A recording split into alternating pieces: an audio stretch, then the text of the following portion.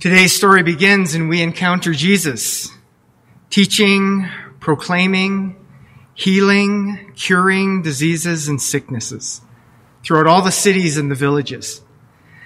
And it must have been quite a sight, this traveling ragtag group of religious zealots, cronies, maybe with their first century transistor radio in hand, listening to Willie Nelson.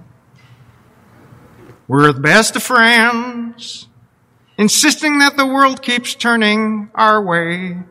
I mean, Yahweh. On the road again, cha, come on, sing along, cha. Of course, these discipling friends weren't in it for fortune or fame. This wasn't a get-rich-quick plan. And in fact, chapters 9 and 10 of Matthew are this turning point for the disciples. They've left traditional vocations. They've left secure homesteads. And times were a-changin' for them. They're enjoying the marvel and wonder of following this rising star. Rumors of his glory abound. His words, his deeds spreading like wildfire across the Judean countryside. Yet here we see Jesus, seeing and meeting larger and larger crowds as he moves from village to village, city to city. And we read that he has compassion for them because they are harassed and helpless, sheep without a shepherd. And Jesus has a revelation. He needs to do more, and he needs help. He says the laborers are few. And so he turns to and he summons these inner 12 disciples. And he gives them authority to cast out unclean spirits, to cure disease, to heal every sickness. And we read the names of these 12 and recognize that they're pretty ordinary people. Brothers, blue-collar fishermen, white-collar tax man. They don't have spectacular resumes, but they are named and they are given marching orders from this upstart prophet who's starting a new revolution. Jesus tells them to go, proclaim good news, news that the kingdom of heaven has come near. Heal, cure the sick, raise the dead, cleanse lepers, cast out demons. Travel light. Depend on the generosity and hospitality of others. Be peace bearers wherever peace is welcomed. And if your peace or your proclamation is not welcomed, then move on. In the wake of 2 Pentecostal services, we're now coming back to the Gospels. And we're reading how Jesus and the Holy Spirit might remind us and teach us of all things. And today we're drawn in to Jesus' compassion. And Don has referred to that during the children's blessing today. Compassion was this great motivation. Jesus rooting for the harassed and the helpless and inviting his disciples to help. And so as we live in the world of today's story, might we feel re-invited to Jesus' compassion work? Whether you're rich or poor, there's an invitation for us all. Educated, uneducated, whatever your nationality, color, social status, or ideology, Jesus invites us to compassion work. To travel light, to lay aside those things that entangle and so easily encumber us. And then be peace bearers in the world. To a world desperately in need of peace, may we be a people who carry Christ's heart into the world. We're praying for a cure. We're praying for new life in the midst of forces of death. We're praying for powers to be cleansed and cast out. Jesus names us. We're sent by Jesus, but even more so, we're sent to be Jesus, little Christ in the world.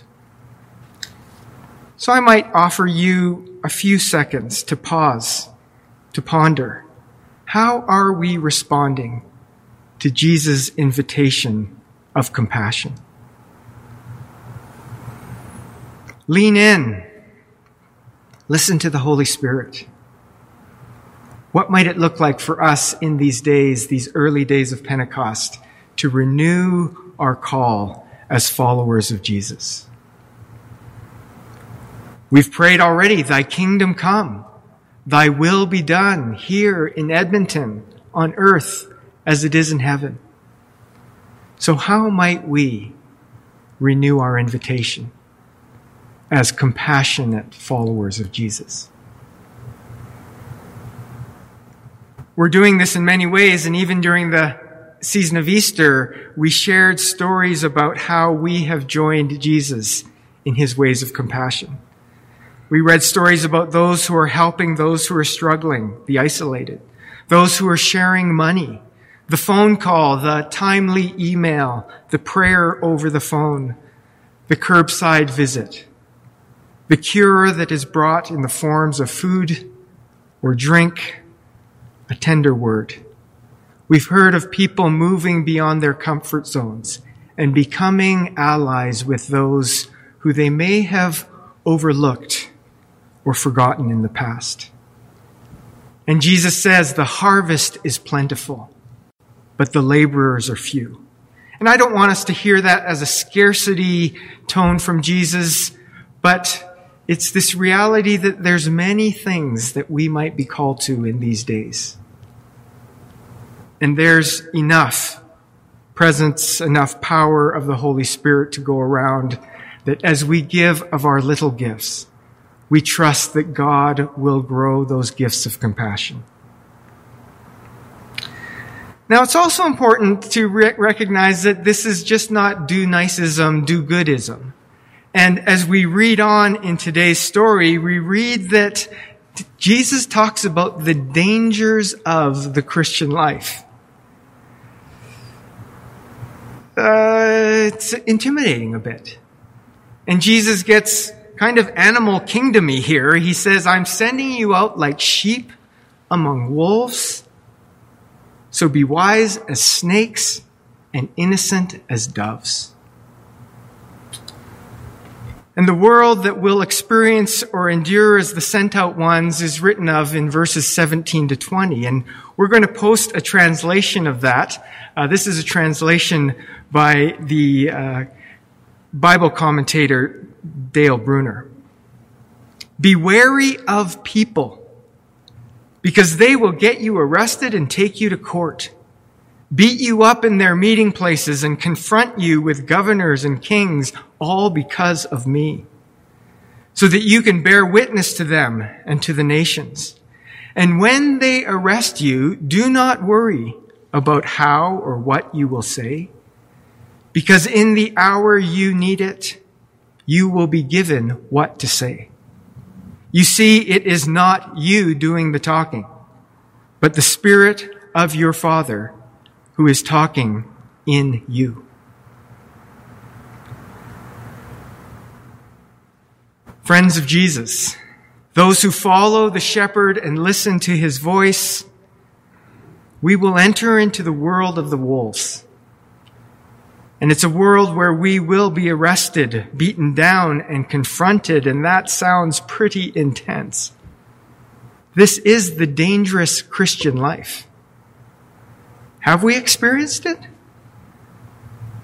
No shame or judgment if you haven't, but might I suggest that, like the disciples in chapters 9 and 10, for us, our world is a-changin'.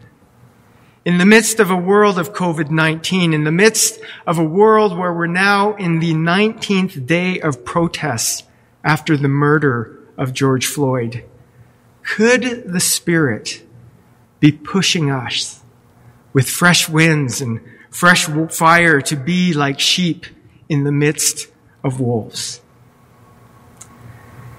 Now, whenever I wrestle with scriptures like this, I think of the wideness of our congregation and the broadness of ages and stages of life. And there are 1-year-olds and 91-year-olds. We cross so many spans of generations and spheres of influence. We are not all raucous 22-year-olds spilling into streets and neighborhoods or the legislative grounds with signs and banners. Though I know some of you were there with signs and banners and you're younger than 22 or older than 22. But at the same time, regardless of our age or stage or platform in life, there is a work of compassion, care, curing, healing, raising, renewing that we can do for the harassed and the helpless.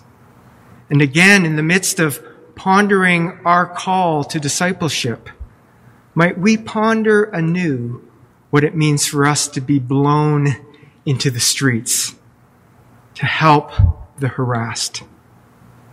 Can we continue to pray for ourselves or our friends or families that we know whose causes we have aligned ourselves with, maybe even in the past few days?